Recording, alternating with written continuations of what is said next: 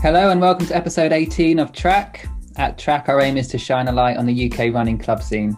This week on Track, we discuss the recent indoor race meets, including competitions in Manchester, France and New York, some of the latest athletic news from around the world, and we have an interview with exciting British marathon talent, Hayley Carruthers. As always, I'm joined by 15-minute 5K man George Beardmore, 5 times marathon runner Kat Hutchison, and homeschool champion Robbie Campbell. How are we doing, guys? First things first, Robbie, how was your Valentine's Day? It was pretty good, actually, yeah. So what did I do? Or what did we do, should I say? Went and had a good run, obviously. Got my long run done on Saturday, so I only had 10 miles to do on Sunday. Sonny bought me a card with a running joke on it, which was nice. That's a highlight. Did you see the Citius Mag podcast sort of Valentine's Day card mock-ups that they did? No, I didn't, actually. Oh, we have to check those out. There were sort of different runners and different sort of quotes, sort of running related Valentine's Day jokes. They were quite good. Yeah. George, how are you doing? Everything okay? Yeah, all good, thank you. Yeah, training well. Yeah, that's about it, really. Not doing much, just lectures and training. Any sort of meaty sessions you can tell us about recently in the last week or so? Saturday, so windy, 5 by 4 minutes at like 10k pace, so 5-minute miling-ish. Then 10 40-second hill reps, followed by a 2-mile tempo. So that was quite a big one, and yeah, just hard work in the conditions. And other than that, did a 10-mile tempo run last Thursday, I think hill reps last Tuesday. So yeah, then like big sessions in 3 in the space of 5 or 6 days. So last time we talked, George, Loughborough half was still on, or you were still kind of hoping it was going to be on. How that's now in? Is it in April now? Is it being moved to? Yeah, it's definitely postponed until later in the spring. I'm not sure. How does that affect your kind of plans in your training? I mean, since we went into lockdown, I've sort of been working off the assumption it wasn't going to happen anyway. So I'm still potentially doing a time trial at some point. The plan was a 10-mile time trial on that date, which is the 28th. And I've started to do a couple of like faster Sunday long runs and stuff like that. So maybe it might be worth kind of letting the new training approach I've had the last couple of weeks start to make an effect before doing a time trial. But yeah, we'll see. But yeah, not massively changed by that half marathon being cancelled, because I pretty much assumed it was going to be anyway, I think. Can you share the target for the time trial? 5:10s a mile would be about right. So that's what, 51:30, 51:40. I think any quicker than that would be brilliant, but the half marathon aim was 68 something, which is like 5:12. So probably a little bit quicker than that. Look forward to seeing that. How are you getting on, Kat? How's your training going? Yeah, it seems to be going well. Still just trying to do about 60 miles a week and try to add in some sessions now. Did that little mini session down at the industrial estate did 6 500s, and yeah, not bad. So hopefully can start doing some bigger sessions now, maybe more miles. And Robbie, you've christened the Hokers, haven't you? Christened them, yeah. Wore them last week for first session in a while. Feel quite nice, even though I didn't really do them justice because I still feel a bit injured while I'm running in them. But yeah, so there's no sending them back now. They're out of the box and in rotation. Funny you should say that, actually. So I was just looking at the Citius Mag cards. I like you're the Ochre one. The Ochre one for me. That's nice. Yeah, the card Sonny gave me was something along the lines of, because you run, you think you're so fit. If you're that fit, then run and make me a brew or something like that. So I'll put her onto these next year. They're better. Nice. But the injury, Robbie, still there, just niggling away. Yeah, it's I think I'm going to take a bit of advice from John Danahay on it, because at the moment I'm kind of feeling really strong and putting the miles in. So I've done 6 weeks at 100k continuously and feel really, really strong on the kind of the long runs and still doing a lot of soft ground running. And then the minute I try and do a little bit of a session, like last week, it was only a really kind of mild tempo. So just kind of 550s, 552s. And then afterwards just pulled up and just so sore for days really. So I don't know. It's just a bit frustrating. So I don't know whether I may as well just kind of relax, enjoy my running, put miles in, and just stay injury free. So how's your training going anyway? Still going strong? Yep, going well, thanks. Really into the marathon training now, and 9-10 weeks away. So doing some marathon focused sessions, getting some good miles in, running a lot with Adam Hill. We're working well together. He's a Team Marathon Road fella. So yeah, we're sort of hoping that it's on. We had a fairly positive email from the Wrexham organisers this week saying they're putting in a bit of a request to make the race sort of have proper elite status, which means it will go ahead even if other races don't go ahead. So as always, as they did last time, they're really trying to get it going. So yeah, training as if it's happening, and then we'll see. I think it's a one race where actually I think it will happen, to be honest. I think everything else you kind of can see it coming down the pipeline that it's got no chance because of the organisation and the kind of logistics. But I think yours has probably got the best chance of anything going on, really, hasn't it? I suppose if it gets elite status, then it's a definite goer, isn't it? Yeah, I would hope so. I would agree. I think it's probably the most likely. What that means, I don't know, but yeah.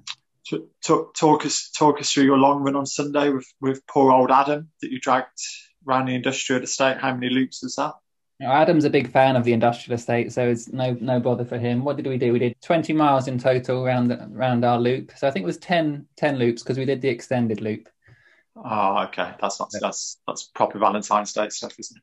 Yeah, we had a good time together. 7:00 on Sunday morning. So yeah. Nice. Talking of races going ahead, guys. As we said in the beginning, there's a few that have happened in the last week in the indoor circuit. So I think we'll jump straight into those. We'll give you a bit of an overview and highlight some of the major runs, particularly from those British runners who are involved. So we're going to go through a few of them. Robbie, you're going to take the first one, which was the Prickly Pear Invitational. Yeah, so this is actually not an indoor, one of the few kind of outdoor track events over in the States. Basically, Bowerman Track Club put on a event at an undisclosed location in Phoenix, Arizona. And basically the reason they put that on is purely because so many of their athletes were struggling to get races because of cancellations, etc. So kind of late in the day, the week before, they put this together and released the kind of details, obviously, across the States and kind of encouraged athletes to travel to it. So it's like the season opener for most athletes, just purely because they didn't have the chance to kind of compete elsewhere. The UK had one runner, Mark Scott, who did the 3,000 metres and absolutely stole the show again. So, I mean, we're so used to Mark Scott kind of breaking records and running at the top of his game. But for me, it's almost kind of even more special to see him doing it in the States on an American track, kind of beating the best American runners. So he ran in a field with the likes of Grant Fisher, Sean McGorty, Joe Klecker, Morgan McDonald, Evan Jager, Woody Kincaid, Brian Baratza in the 3,000 metres. And he won in a PB of 7:36.08 and just looked, as always, just unbelievably strong. He basically just kind of laid it down in the last two laps, closing in kind of 54. We kind of went at the bow, and there was only really one winner after that. So absolutely superb to see him kind of dominating that kind of field. It puts him on to fourth on the all-time UK 3,000 list, behind Mo Farah, Dave Moorcroft, and also Brendan Foster. I mean, just to kind of note really on the coverage on the event as well. I know we all kind of like a good bit of coverage and a YouTube channel, but you couldn't kind of move for kind of YouTube filmers there, which all kind of produced good videos. So you had the initial actual race was broadcast on Runnerspace, kind of live, so like really kind of professionally done live stream with the commentary and then follow-ups to that. Which are worth kind of looking at. And Morgan McDonald's, the Australian runner, his YouTube channel. And then also Tim Manelites has released a video kind of building up to it, just because two of their runners kind of competed. So it kind of followed their fortunes and their build-up and kind of what it's like to race at the moment in terms of their kind of preparation, etc. So, but yeah, just, I mean, superb, just brilliant from Mark Scott again, and just kind of bodes well for the season. Brilliant. And as you say, to close in 54 and to sort of win that convincingly in that sort of field was great to see. Okay, thanks, Robbie. I'll take you through the World Indoor Tour second fixture, which was held in France. This was the second stop on the World Indoor Tour Gold Series, and it was quite an exciting meet. I know we all sat down to watch it. It had a world record, a European record, lots of meeting records, and also a number of national records. So really good indoor event to watch. It was on the BBC, Red Button, so that was good. In terms of some of the highlights, we had Gemma Reekie and Keely Hodgkinson in the women's 800 metres. Gemma Reekie's first race since the Doha Diamond League last September. What happened was Keely, fresh off a 1:59 World Under-20 record last weekend, she ran 2:01.71 to come second behind Reekie, who won in 2 minutes 64. So that was good to watch. In the men's 800 metres, Elliot Giles managed the early pace well, and he sort of continued his great year and had a comfortable 1:45.49 to win by over a second. In the B race for the men's 800, we had Guy Learmouth in fifth and Kyle Langford in seventh. Guy Learmouth ran 1:47 and Langford ran 1:48. Always great to see the Ingebrigtsens run. I know we're big fans of watching the Ingebrigtsens. Jakob, another special performance for him in the 1500 metres, mostly front running from the start. And he ran an incredible 3:31.8, which is 5 seconds ahead of the second finisher in a 1500 metre race. So that was pretty phenomenal to watch, and he just continues to turn into more and more of a superstar. Talking of incredible races, we also saw in the men's 3000 metres, Ethiopia's Wale ran 7:24, which is just a shade off Daniel Coleman's world record. So that was another great race. But probably the biggest headline was the world record of the night, and that was in the women's 1500 metres. And Ethiopia's Segai did an amazing race, went off with the pacemakers, and the commentators were saying the pacemakers have gone off too fast. This is a ridiculous pace, etc., etc. And Segai actually went past one of them at one point. She went through 800 in 2:05, and then she actually ran a 3:53.09 for a world record. In the same race, Laura Muir ran a British indoor record of 3:59.58, and she finished second, but she was a long way behind Segai. So a really good, exciting indoor meet to watch. Great that it was on the BBC Red Button, and some really amazing performances. Great to have so many top athletes in the one place. Other indoor races we've seen. You're going to take us through this one, George, the New Balance Indoor Grand Prix. Yeah, so this was the next round of the World Indoor Tour in New York, I believe. Yeah, a number of strong results from Brits. In the men's 800, Jamie Webb finished second to Donovan Brazier. Webb ran an indoor PB of 1:46.26. Brazier ran 1:41.21, which was a US record, and I believe he'd been self-isolating for like 5 days in the run-up with COVID exposure, so not bad off very little training. In the women's 800, it was a very impressive performance from Izzy Boffey. She ran an indoor PB of 2:02.45 for third place in that race, and Adele Tracy, another Brit, was seventh in 2:04.28. In the men's 1K, Charlie Duval Grice ran a British record, 2:17.2, and he was third behind Bryce Hoppel and Marco Arop. And Bryce Hoppel broke the US record with a time of 2:16.27. In the men's 1500, Jake Whiteman came second with a time of 3:34.48, which was probably not the win and the time he was hoping for, having ran under 3:30 outdoors last year, but it was a British record nonetheless. And Whiteman was beaten by a very impressive performance from Oliver Hoare, who I'm not sure I'd heard of before, but he ran an Australian record of 3:32.35 and looked very, very strong in the closing stages. And in that same race, British under-20 Thomas Keane of Cambridge ran 3:46.4.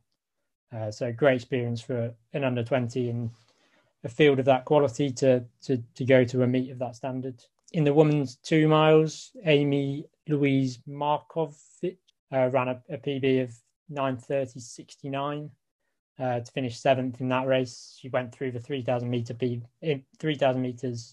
in a PB of 8:54.11. So clearly in very good shape if she's breaking a 3K PB in a 2 mile race. And in that same race, there were some very impressive performances from Americans Elle Poirier and Emma Coburn, who both ran under Jenny Simpson's US record, 9:10 for Poirier and 9:15 for Coburn, and they both look very good in that race. And then not from this meet, but other results from the weekend just gone that are definitely worth mentioning. Yusuf Bizimana, who got a bronze medal at the British Outdoor Champs 800 metres last summer, he ran a 3:57.81 mile indoors in Arkansas in his first appearance at the University of Texas.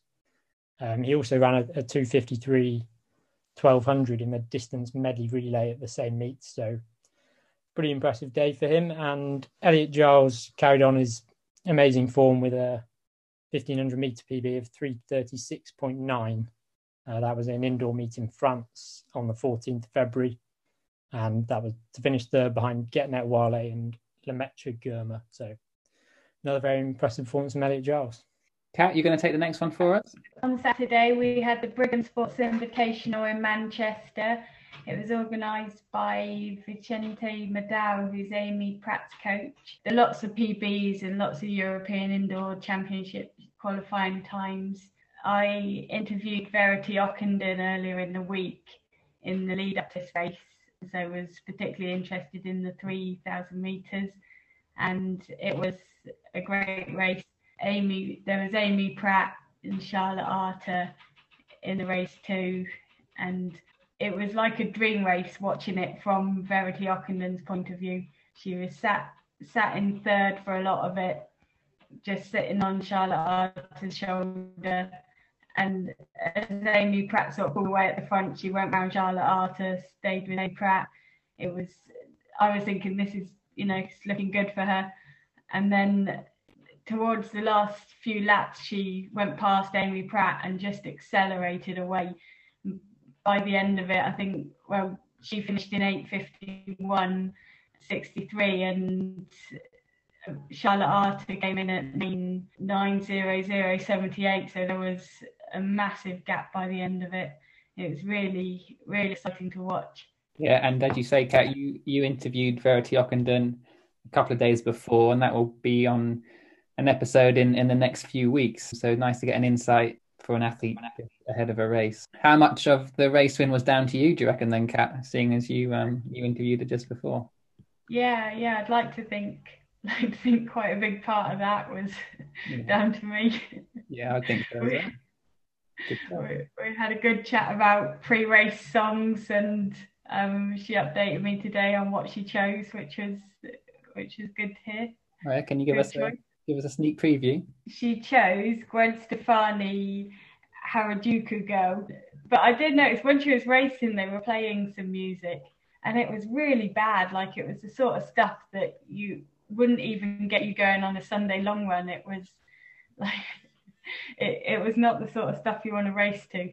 Did you disclose, Kat, to her that you ran a marathon with the same song going over and over again?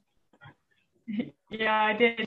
She actually said good choice of songs. So I didn't confess to her about Miley Cyrus.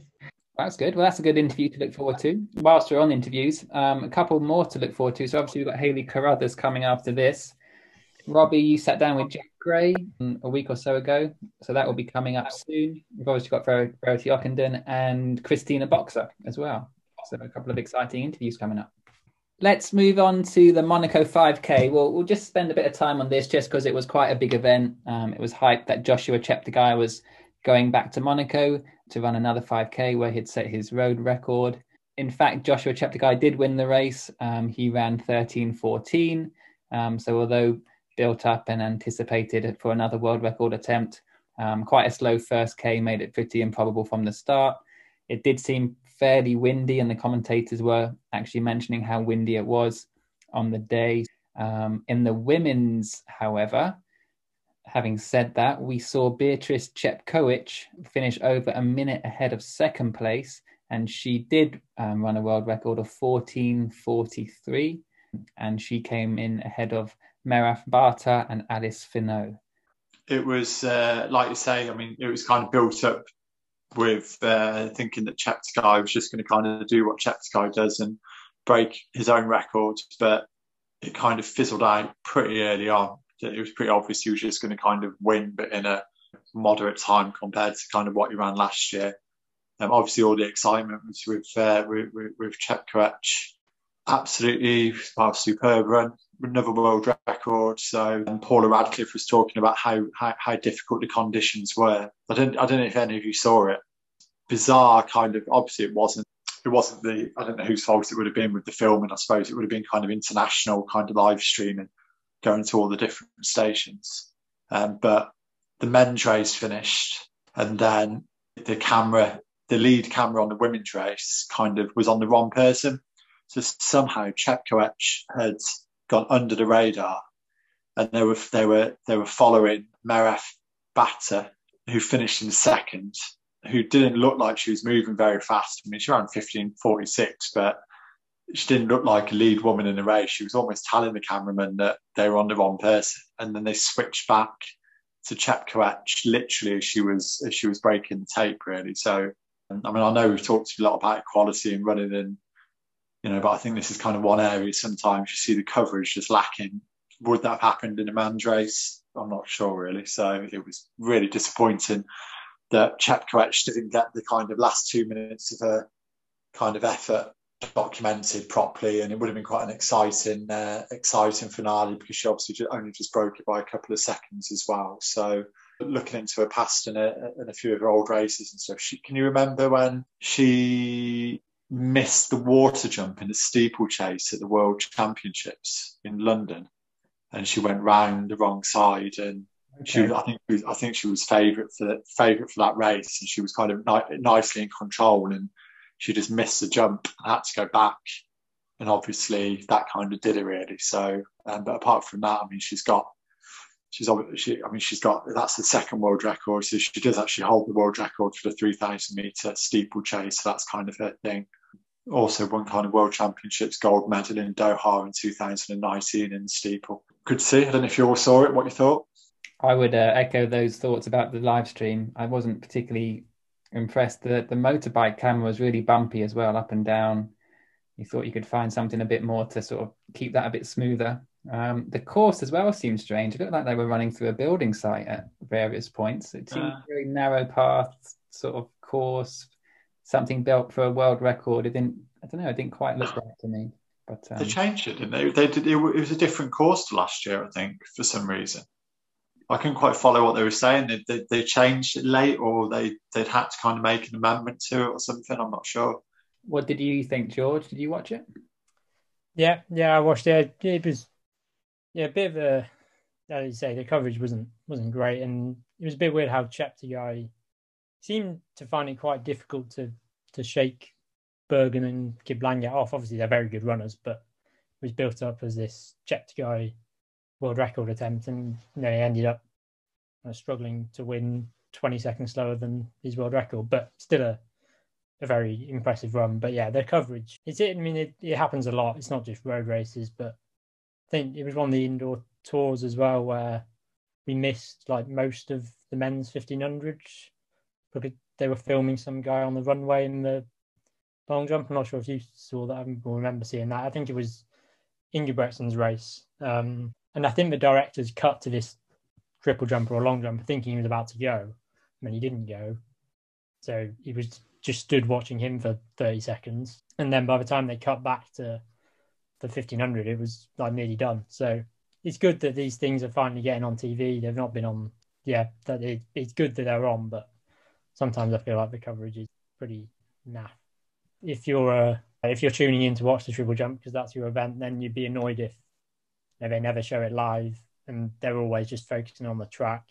So I get that they want to show it live rather than just showing like reruns of it from a couple of minutes ago. He then just stood there for 30 seconds and we missed the 15. Yeah, if they split screened it, then yeah, it would have seems to make a lot more sense. I'm going to put my neck on the line here. How many people do you think tune in to watch the triple jump? How many people do you think kind of build up to it all day and get on the group chat with other triple jumpers and then like kind of put everything on the line to kind of tune in for that? I mean, they are good, and obviously, like other field events, I mean, Duplantis is one of the biggest stars, so I get that they want to show them live, and I imagine that whoever was directing this probably regretted cutting to the triple jump when he did, but then didn't want to back out. He had just kind of got himself stuck until he jumped. But yeah, we very nearly missed the end of 1500, which would have been really annoying. Even in like the 5,000 and like the 10,000, it's like the nuances of the race. It's so important, isn't it, to like sit and watch it, and you can't, to kind of see the tactics. Because sometimes they'll cut even from the 5,000, even from the 10,000.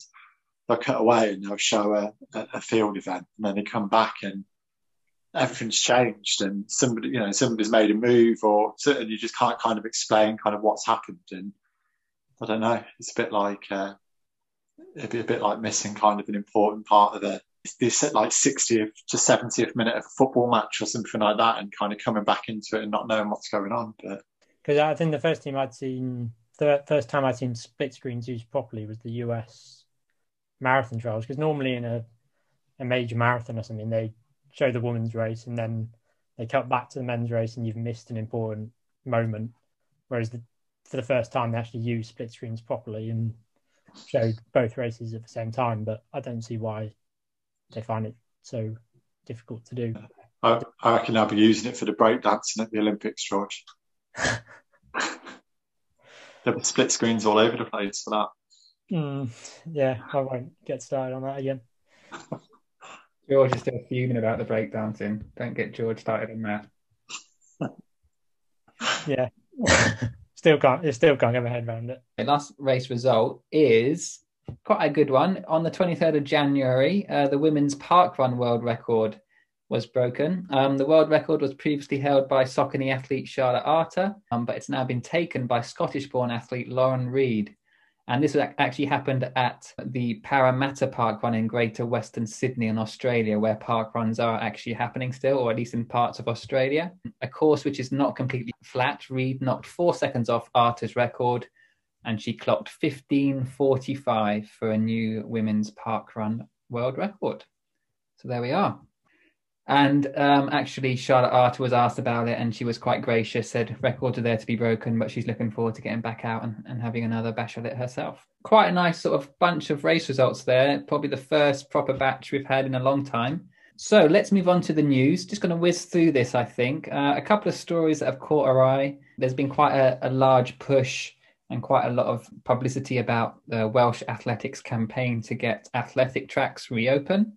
So there's been a lot of talk about how athletes, particularly elite athletes, are suffering as they're not able to train on specialist facilities. So there's a big push for that to happen. So we'll see what happens there. And we've also saw at sort of the world level, the Tokyo Olympics chief steps down over a sexism row after comments he made related to, I think, females in the boardroom and perhaps suggesting meetings go on too long where there are females involved in the discussions. He originally said that he wasn't going to step down or resign, but he has now actually stepped down.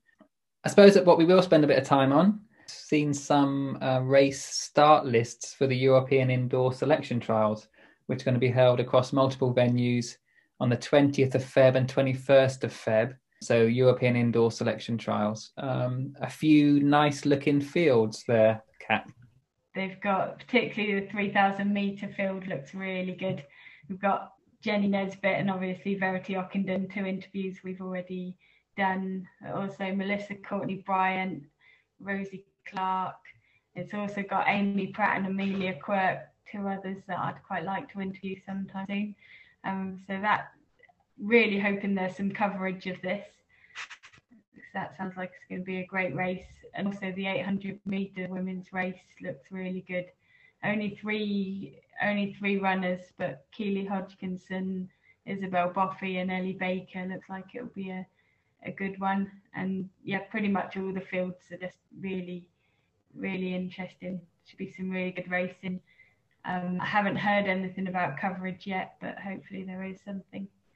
Yeah. George, what races have caught your eye based on the start lists? The men's 8 looks particularly strong.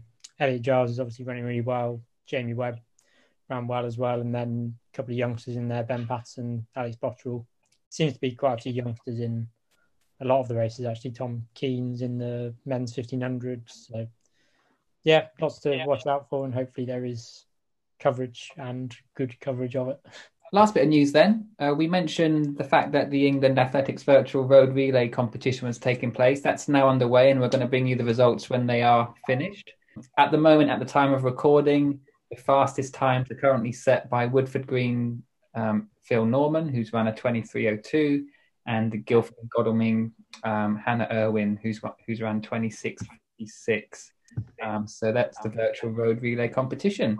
So we'll bring you all the results when they are in. So that brings us to the end of the race news and the race results. Looking ahead to this week on Wednesday, there should be some more indoor athletics to watch on the BBC, this time in Poland. So keep an eye out for that. This week's interview, which is Hayley Carruthers, as I've said. And I sat down with Hayley a couple of weeks ago. I had a really good chat. She was really open, very honest. We covered a number of topics with Hayley, including her fairly phenomenal progression as a runner, as a relative latecomer to the sport. Spoke about her thoughts and plans in relation to the Olympic trials marathon race in Kew. She's actually recently announced that she's now a sponsored Hoka athlete, so we touched upon that a little bit. She's had a recent change in coaching setup, which we spoke about, and just generally her future plans for the sport. So a really nice interview with Hayley. Thanks again to Hayley for giving us some time. I think our listeners would really enjoy that. Thanks very much for listening, guys. Appreciate you spending some time with us. We hope you enjoy the interview. If you enjoy it, or if you've got any suggestions for interviews, just drop us a message on social media, and we will be back in a couple of weeks' time. So enjoy the interview, and we'll see you soon. Cheers, guys. See ya. Cheers, guys. Thank you.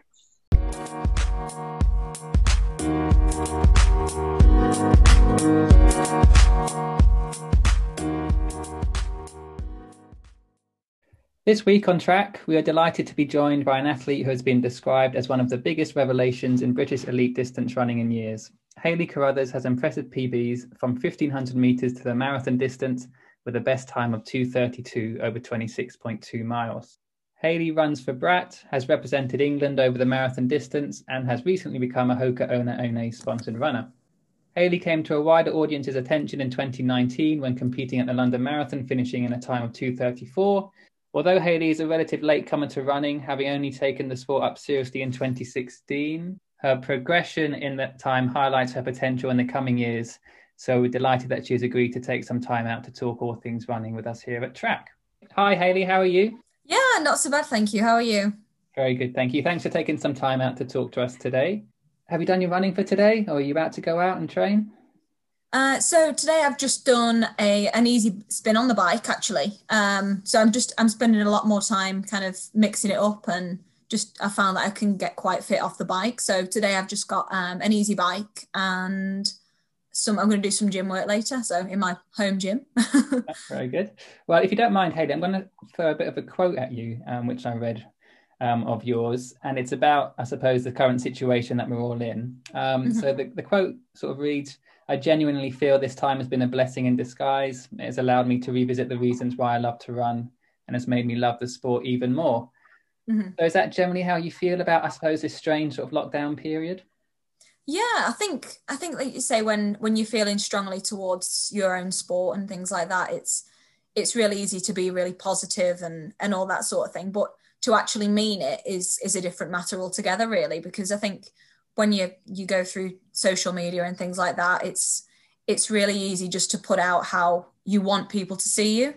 But when I kind of write things on social media, or people ask me how I'm feeling, I generally am honest, and it has been a blessing in disguise. And last year it was really difficult, actually. I was back to back with different injuries and niggles and things like that, and it just made me realize how important running is to me. And I don't just run because it's something that I'm fairly good at. It's because it is part of me, and I really do love the sport. So those niggles you mentioned, are you on the way through those now, or are those still things you're battling with at the moment?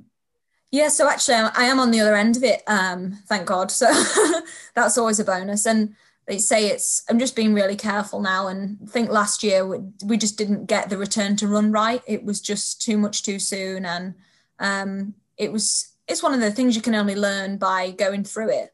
And it certainly made me a lot more resilient than I thought I ever was. So, but yeah, no, injury free and just kind of playing it safe while there's not many races, just keeping a lot of cross training in and just building back up to normal mileage. And I actually haven't been happier with the training. So it's quite nice because it makes you appreciate the running when the running's a lot less. So. Well, that was what I wanted to ask you, I suppose. Are you someone, obviously with the lockdown, not been many races, not many opportunities to go out and race. Are you someone who needs that race booked in for the motivation to train, or are you quite happy just training for training's sake without really having a race in mind? Yeah, it's strange because at first you think, oh, I've got to do it because I love the process and I love the training and all of that, and it's all very good and well, but then you get to a certain point and you're like, right, come on now, like I'm fed up. And you get really fit for kind of what reason.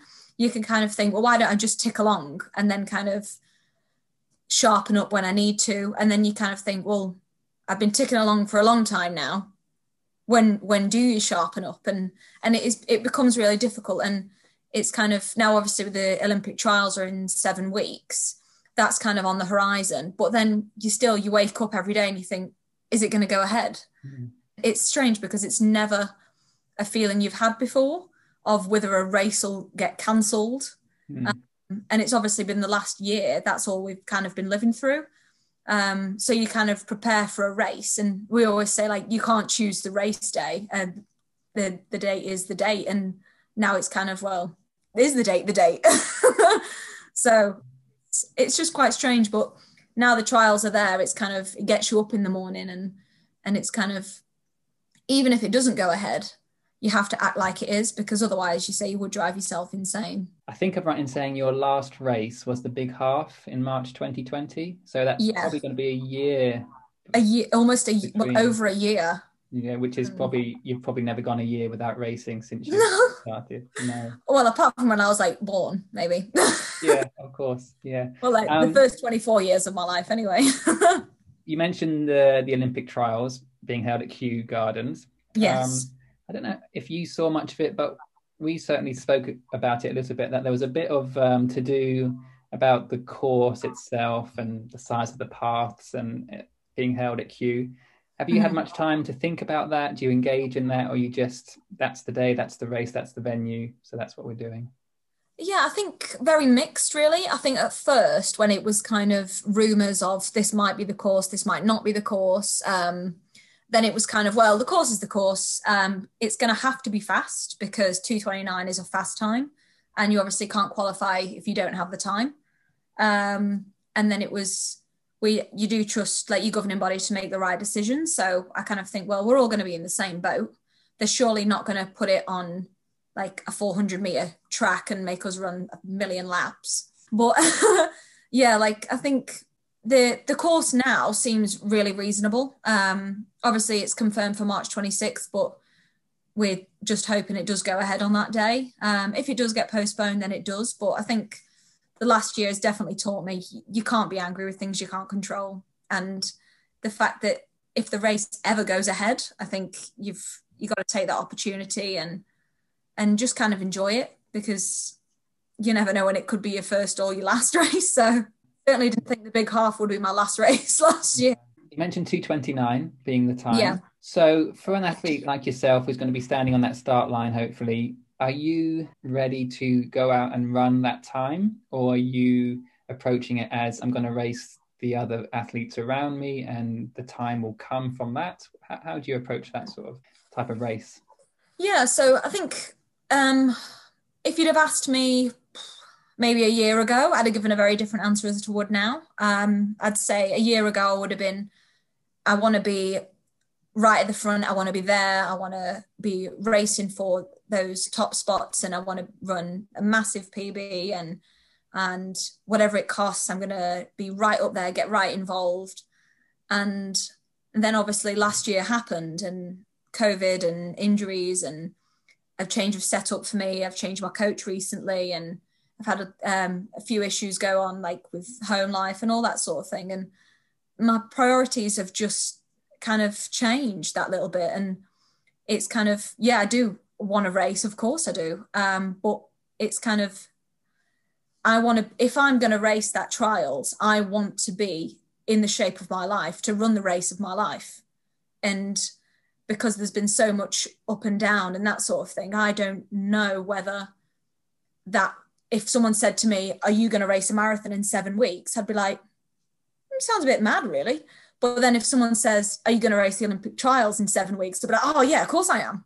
Mm-hmm. So kind of, for me, it's whether I do it or not, I'm aiming to do it. But then I'm also like, I don't know what's going to happen in the next 7 weeks. It's like, I'm in such a good place with my training and my new setup and things like that. I kind of think, well, the Commonwealths the next year, we've got Worlds, we've got Euros, we've got Paris 2024. And it's, why rush? And because so much has changed recently, I kind of wanted to start a complete fresh, and maybe it's going to come around too soon. And it's strange because if you'd have said this to me last year, I'd have been like, oh no, I've got to do it. I've got to do it. They've got to do it. It's the Olympic trials. And now I'm kind of like, well, if I'm not 100% in it, that is going to find me out at mile 20. So I'm going to make the decision in a couple of weeks and kind of train for it now. And if I feel in the right frame of mind and the world's an okay place to be in, because that's the worry, isn't it? It's on a Friday. I've got to book a day off work. Yeah. We actually spoke about that. We were saying, what, are we gonna be able to watch it, or are we gonna be at work? Why is it on a Friday? Yeah. And it's at like 7 a.m, 7:45 a.m. I was like, oh my God, that's pretty much Thursday night. Hayley, there's loads there, and I hope we're going to get into some of that over the next sort of 40 minutes or so. I just want to take a quick step back before we do, though. We like to give our listeners a bit of context. I'm sure lots of them know all about you anyway, but just to run through some of your PBs, and these are all from Power of 10, so do jump in and sort of correct me if I've got any of these wrong, but just to give the listeners a bit of context. So 3,000 meters, you've got you at 9:26 in 2019 at Almagro. 5K on the road, you've got 15:53 at Telford. Mm-hmm. And then 5,000 on the track, 15:57 at a BMC in Tipton. Mm-hmm. 10,000 meters, 33:03, again, 2019 at Redditch. 10K at Telford, 33:18. Half marathon, the Great North Run, 71:03. And the marathon, as we've mentioned, 2:32:42 at Valencia. Cool. So a few things to point out, really. I suppose what I want to ask you is, out of those PBs, which ones of those are you perhaps most proud of? And which one do you think actually there's the most room for improvement, or the one you want to take down the most, I suppose? Yeah, it's funny, actually. You're asking, like, I was chatting to my new coach about that over the weekend, and I was like, oh, I want to do this, I want to do that, I want to do this. And it's like, well, to answer your question, the PB I'm probably most proud of is my 71:03, because I feel like at that point, that was the shape I was in, and I was really pleased. Like, we kind of guesstimated high 70, low 71, so that's kind of like in that ballpark. And with the Great North Run, because it is point to point, it's obviously not a legal PB, but the conditions sometimes can be way against you, and it was a perfect day. I ran my little socks off and it's one of my favorite races of all time. But then, like, my 10K PB, I haven't actually properly raced one since 2018 when I ran the 33:18. So that is definitely the one that needs revisiting, because the only time I've ever ran a 10K was in the middle of training as a kind of a threshold run, right? And that sort of thing. But then my marathon PB is definitely, like, I was in a lot better shape than I was to run those times, and I think it was just accumulation of training fatigue and that sort of thing, that when I got to the race I wasn't quite as sharp as I wanted to be. Mm-hmm. Obviously not blaming anyone, or it was just the way it was. I just woke up and it just wasn't quite right. So yeah, this year I think if races go ahead, I'm going to hopefully rewrite them all. Sounds good.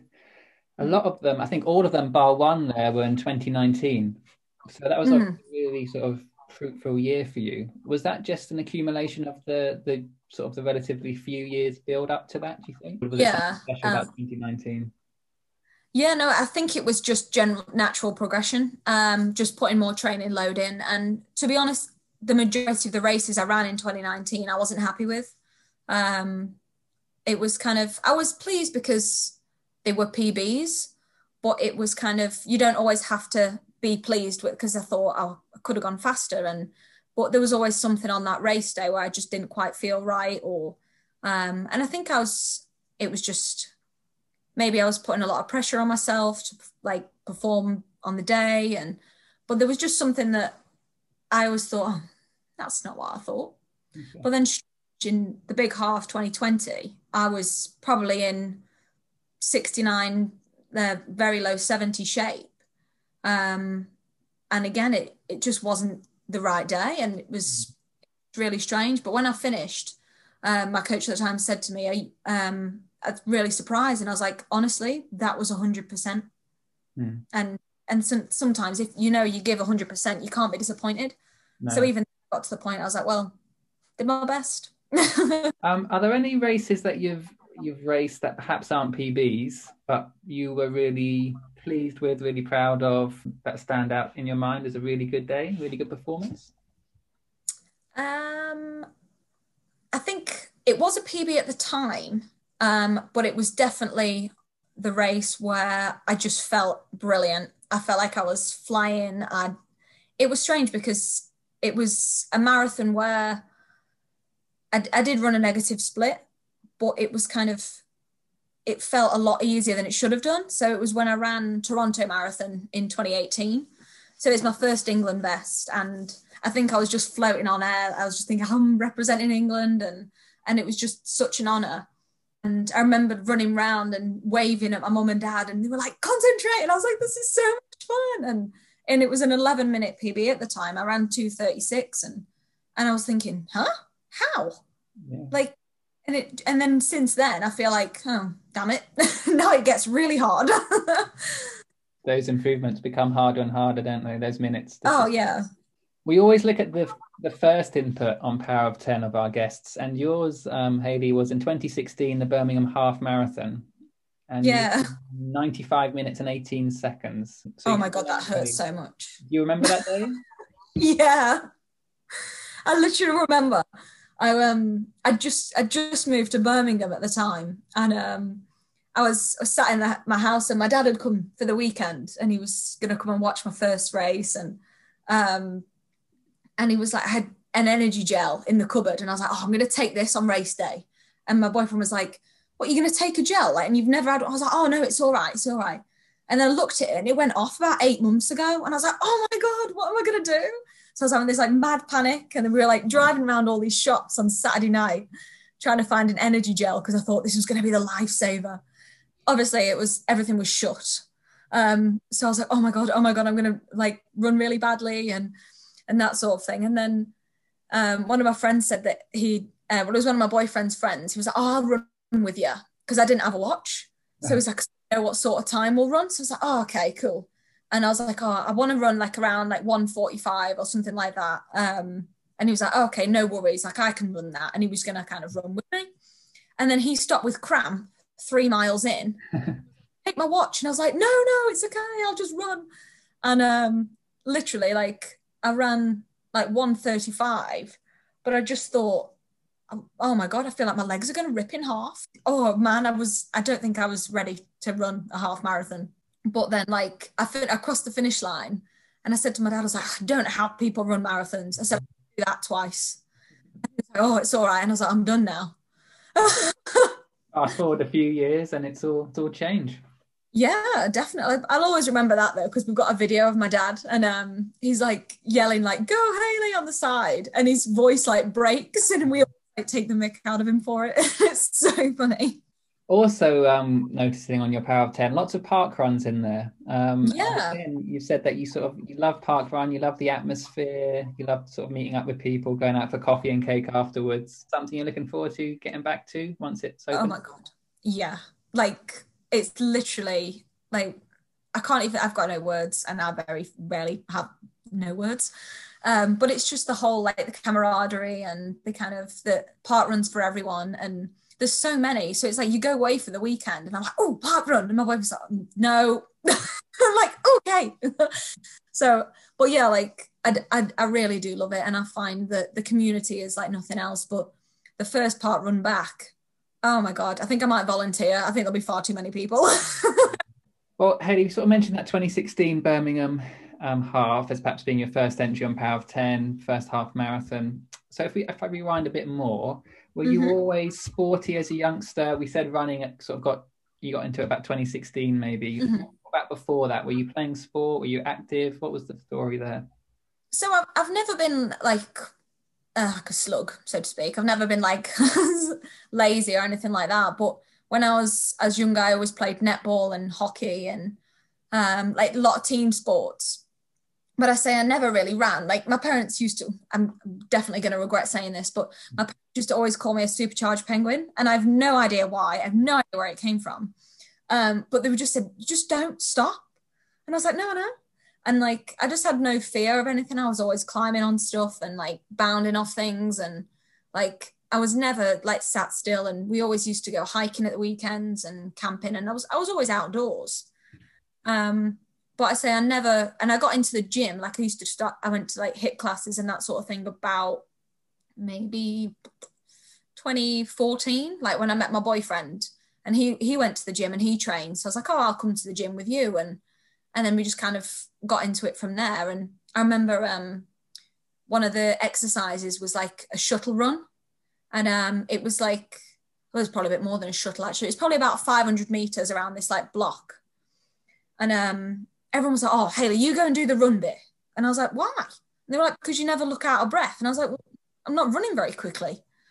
Everyone was like, yeah, but you're still going and doing like 8 laps. And I was like, okay. So then we used to do like team events. And I was like, well, I'll do the running then. I was like, because no one else wants to do it. So then I was just like, oh, come on, another lap and that sort of thing. And it was just, I just really enjoyed it. And then basically someone that I know was like, oh, I've run 5K. So I was like, okay, I could do that. And I definitely like went off too hard and ran a mile and then walked back. So yeah, that's where it started anyway. So what was the switch then for when you started taking it a bit more seriously, perhaps looking into clubs or coaches, or was that a very gradual process as well? I think, well, I did the Birmingham Half 2016 and then yeah, like a week later, I signed up for Manchester Marathon once my hamstrings had come back, because obviously that's the logical thing to do. So I did Manchester Marathon in 3:22 in 2017.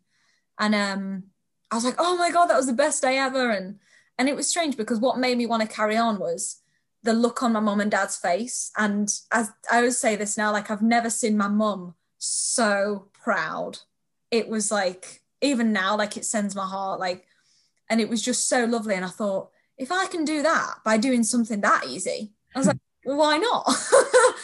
And then it kind of started from there. I was like, oh, I can make my parents proud. And then it was more about, well, what could I do?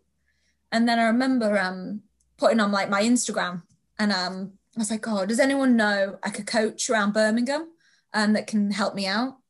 And then like that's how I found like my first coach. And he said, why don't you join a club? So I joined Rotherham Harriers because he was affiliated with them. And then he just kind of helped me get from 3:22 down to 2:36. So it worked quite well the first, however long, 18 months. Yeah, okay. So let's run through those then, if you don't mind. Have a look at your marathon progression. So as you said, 2017, you ran 3:22 in Manchester. Your second marathon, I believe, was at London in 2018. You ran 2:47. Yeah. Right? Yeah. Mm-hmm. You then went to Toronto, as you've mentioned, representing England, wearing your first England best in 2:36, as you said. Mm-hmm. 2:33:59 at 2019, following year at London. I think there's probably lots of people who remember you from then. Then I'm right in thinking started Frankfurt, but DNF in October 2019, but then went back on it quite quickly and jumped into Valencia in that December and ran 32:42, which was your latest and your PB. Is that right? Yeah. So that's a pretty phenomenal progression in sort of getting those times down. I mean, as we've said, it always gets more difficult to shave those minutes off the quicker you get.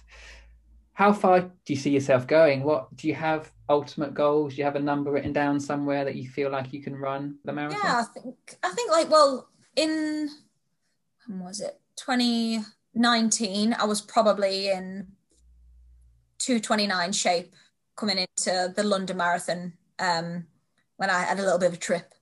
And then kind of that year, I was saying that the races, they didn't seem to pan out in my favour at all. So even though I was obviously pleased with Valencia in 2:32, it wasn't the sort of shape I thought I was in. And it was really strange. We did like lactate threshold tests and stuff. And it basically said I was in a lot better shape than that. And I knew that there just something wasn't quite right. And then say the following year, I ended up with quite a few injuries anyway. So I never got to run quicker. But going into, if London would have happened in 2020, like I was honestly, I'd put together the best block I had. But then it's kind of, would I have had the same sort of race? And I think what the last year has taught me that you can prepare, but if the race doesn't happen, you can only give 100%, and then you never know when the next race is going to be. So representing England then, Toronto in 2018, and I believe you had an England vest at Frankfurt as well. Is that right? Yes. Yeah. So how did that come about, and what was your sort of emotions about wearing that England vest? So like when I got in Toronto, it was just an absolute elation, and I'd never thought I'd run for England, and it was just such a moment where I was just so proud. And my family came over to Toronto. They had an absolute blast. And then when I got my second one, my family all came over, and it was, I wasn't really at that week of the marathon. Like, I don't know. To be honest, I'm not sure I should have started. I just hadn't felt well the whole week, and I just felt really drained and exhausted. And it's kind of with the taper, you don't know whether it is actually exhaustion or it's just the taper. But I think I actually was quite run down and just a bit under the weather. Because then like the couple of weeks after that, I was really like, I wasn't training well, and I was just really not great, to be honest. So looking back, like there was a lot of things I would change now. But I was none the wiser at the time. So it was kind of, you just keep chasing and chasing and chasing. And now my mindset's very much different of, you can't take anything for granted. And I'd give anything now for an England vest just to line up on the start line. So. Well, with that in mind somewhat, what are your thoughts? You sort of mentioned that the postponement of the Olympics might have done you a favour, potentially gives you an extra year of sort of running in the legs. How do you feel towards the Olympics at the moment? I know you sort of mentioned it a little bit at the start regarding the Olympic trials. What are your emotions around the Olympics at the moment? Yeah, it's quite strange because it's like the Olympics is the Olympics. It's the biggest sporting event of every 4 years. And it's one of those things that I'll always aspire to be an Olympian. But I think with the lack of experience at elite level and things like that, and having not raced since March last year, I think to run an Olympic trial in 7 weeks is quite a high goal, to be honest. And if I do it, like I said, I'll decide in a few weeks' time, just see how the training's going and how the new setup's working.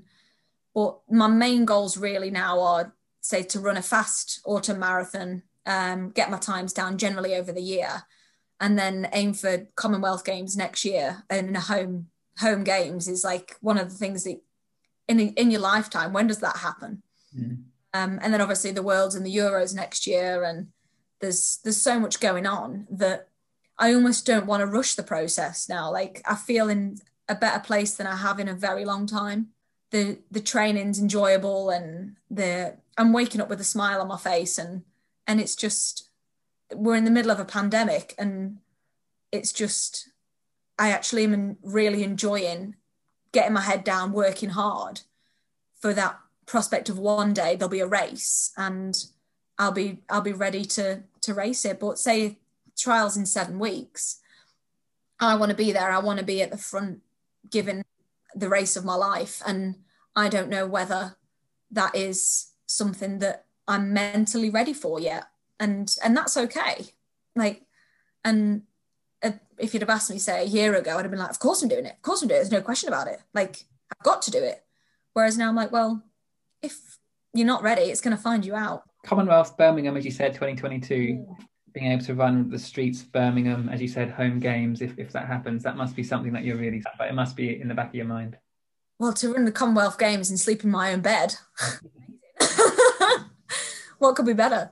No, yeah, like I was speaking to my boyfriend about it over the weekend, and he's like, yeah, but you're not from Birmingham. Like, you don't know how much this is like the best thing ever. And I'm like, yeah, but I still live here. Like, and he's like, yeah, but no, it's not the same as it is for you, as it is for me. And I was like, yeah, but it's still quite cool. And he's like, oh, whatever. But honestly, like, it would be amazing to make that team. And that's generally like what my main goal is. And I feel like I'll be starting to get into my peak in the next few years. And I just absolutely love the sport. And if anything puts extra pressure on me, I'm kind of like, no, you're doing it. It's a glorified hobby at the end of the day.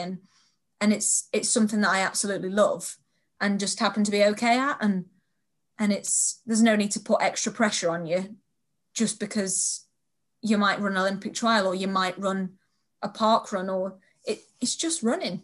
And it's taken me a long time to take that pressure off. And maybe that's what I needed. I needed a year of no races and just finding the enjoyment again. So yeah, I don't have any regrets at all. We've seen that you've recently become a Hoka sponsored athlete, or at least Hoka are helping you out. We've spoken to a few athletes actually on this podcast. So we've spoken to Jenny Nesbitt, Joe Wilkinson, Aaron Scott, all who get some support from Hoka. So how did that come about for you? How do you think that will help going forward? How do you like the shoes and the kit?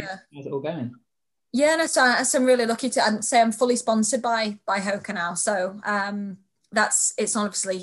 it's something I've not dreamt of, actually being a sponsored athlete. And I was hoping to go work part-time this year, to drop my hours to focus a bit more on it. But I'm kind of like, well, there's no races to kind of make up the loss of like the pay from work and things like that, or needing the time off to go to training camps because you can't go anywhere.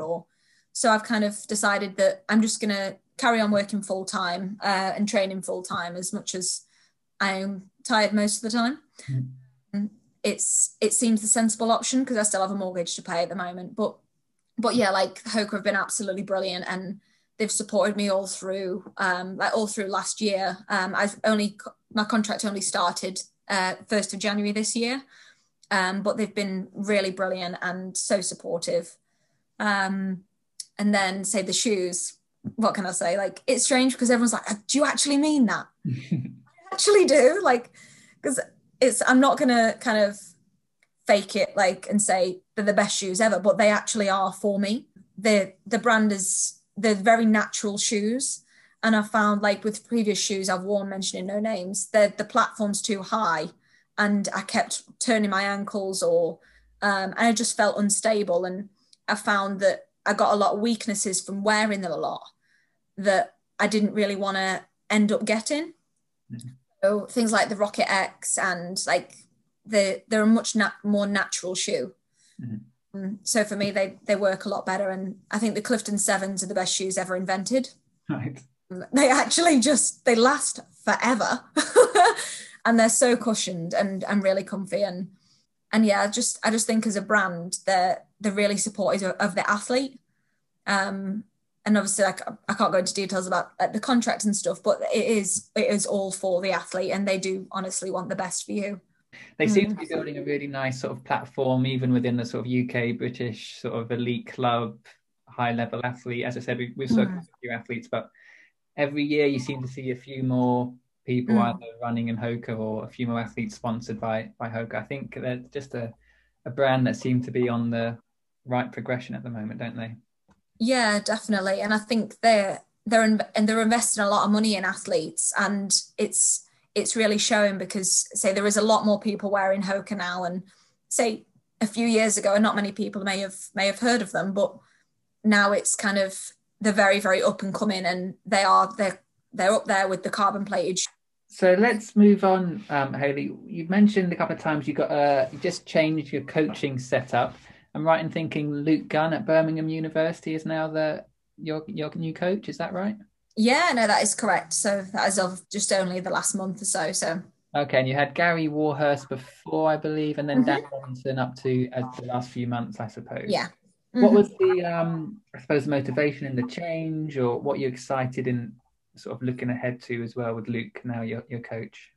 Yeah, I think it is really exciting, like for the future, and say to just kind of have a new setup and a new start after such a bumpy year last year. And I think sometimes you can get so caught up in the ways that maybe weren't working for you, and it's obviously there's no hard feelings. Like with coach and athlete relationships, sometimes you do just move on, and kind of a lot of people have asked like, oh, what happened, but generally it was just a natural progression. There's no hard feelings, and say we're still friends. So, but yeah, like I think I just needed a bit of change after a lot of return to run-ins that didn't work out, and it builds kind of a difficult relationship. And a lot of athletes I've spoken to about when they've had injuries and things like that, they found it very difficult as the coach and athlete relationship to kind of get through it when it's kind of not really worked. And it's okay. Like I'm not angry but I'm just really excited for a new start and really enjoying the training. And Luke's been absolutely fantastic, and he's very all for happiness first, and the athlete makes their decisions, and I can advise you. And I remember I was chatting to him on the weekend. I was like, just let me know which ones to do. And he went, no, you're going to choose. I was like, oh, okay.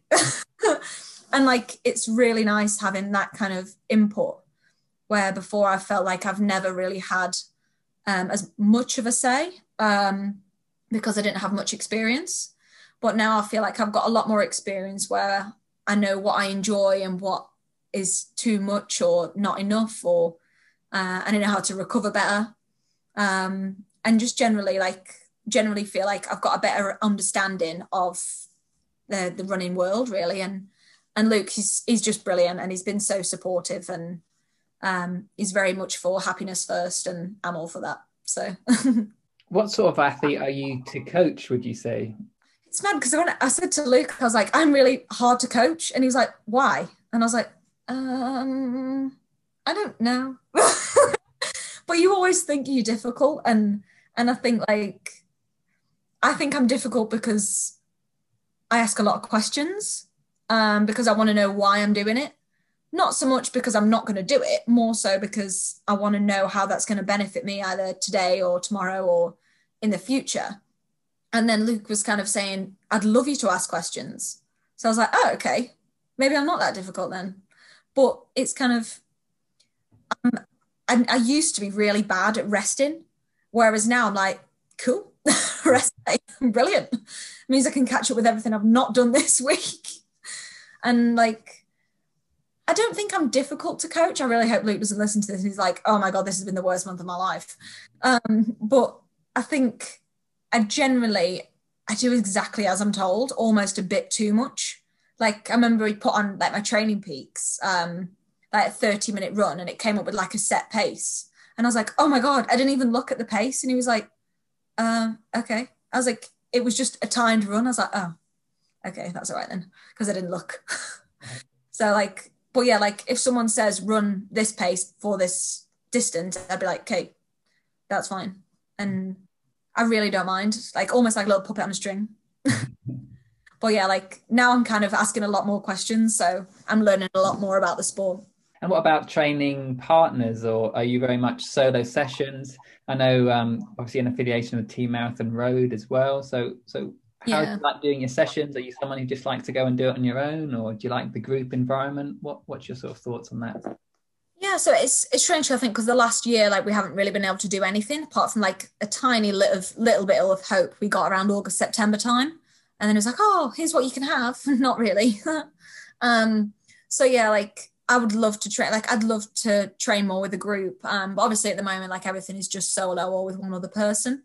But I definitely, one of my goals for this year is to train more in groups, and kind of, I definitely want to get down to the uni track a lot more and train with the lads there, and well, kind of wave them off into the distance basically.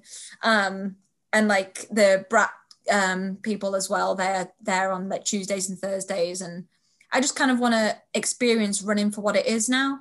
And I feel like last year and like the year before, really, it was always very much one-to-one. And now I'm really want to get back in a big group and like share the workload. And honestly, it's just so exciting for when we actually get back to normal.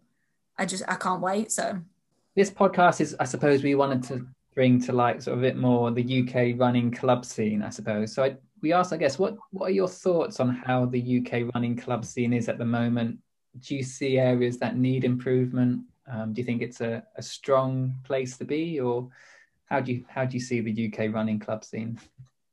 Yeah, I think it's quite difficult at the moment, isn't it? Because obviously we can't ever really train at a club, but I do think, like, especially around Birmingham, I think there's quite a lot of good clubs that you can be associated with. There's a lot of group trainings that you can get involved with, and it's kind of, because I've never really worked my way up from a junior to a senior, it's quite difficult for me to say this club is kind of the best way you kind of want to progress through, or so, because I recently changed to Brat, and they've got such a great group, and they're all there, there's no egos, and they all turn up, work hard and keep showing up, and I admire them, and it's brilliant to be involved with a club like that. And when we can actually get back to club nights, it would be pretty good to just be back there. So a lot of debate going on at the moment. I wonder if you've got a strong opinion either way about the equalising of the cross-country distance between males and females. Do you have any sort of feeling either way about that?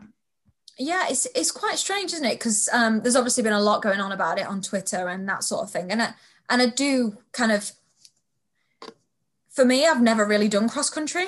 I think I've done 2 races, and one of them I wore trail shoes, so I wouldn't think it was really cross-country. So it's kind of, I actually quite like seeing the debate unfold. So I think I'm quite impartial towards it, just because of, obviously I'd prefer it to be longer because I'm an endurance runner. If you gave me a 1K cross country, there's no way I'd be way up there at the front, because I couldn't drop a 4:55 mile.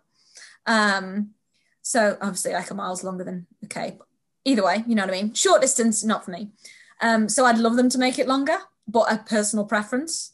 But I do think things with, say, with the juniors and that sort of thing, they don't need to be running that far at that age. And it's kind of like, it works as it is roughly, but then it's also like, why isn't it equal in some way, shape or form? It may not have to be distance, but at least it be an equal challenge for both.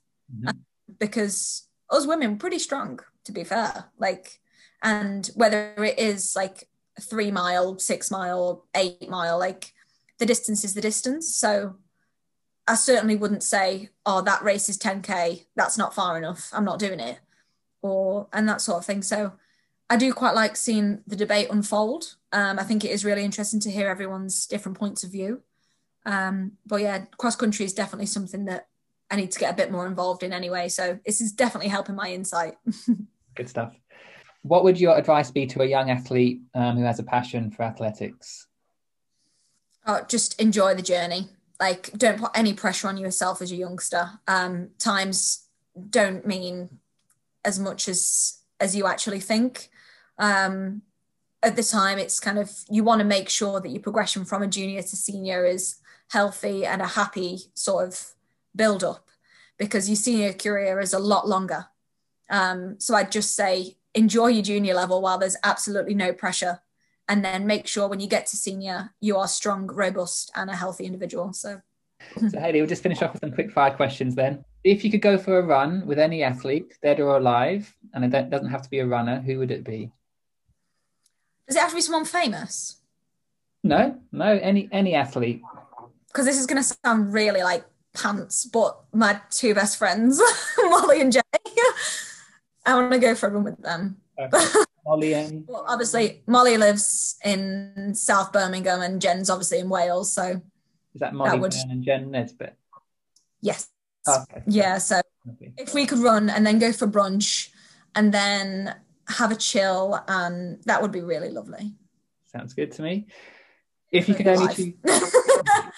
only choose one race a year to compete in, which one would you choose? That's not a distance, that's a particular race. Which one would you choose? Great North Run. Okay. Yeah. Okay. I don't even know why. Like, I just love it. I was talking to someone about it the other day and I was like, it's just so much fun. I said, the course isn't that great. I said, it's just a straight line. You go around some roundabouts. I said, but the course, like the whole weekend, like the Great North Run and like the Great Run Company, they're just so brilliant and it's so well organized and you literally don't lift a finger and it's fantastic. There's a lot of history in the run as well, isn't there? Yeah.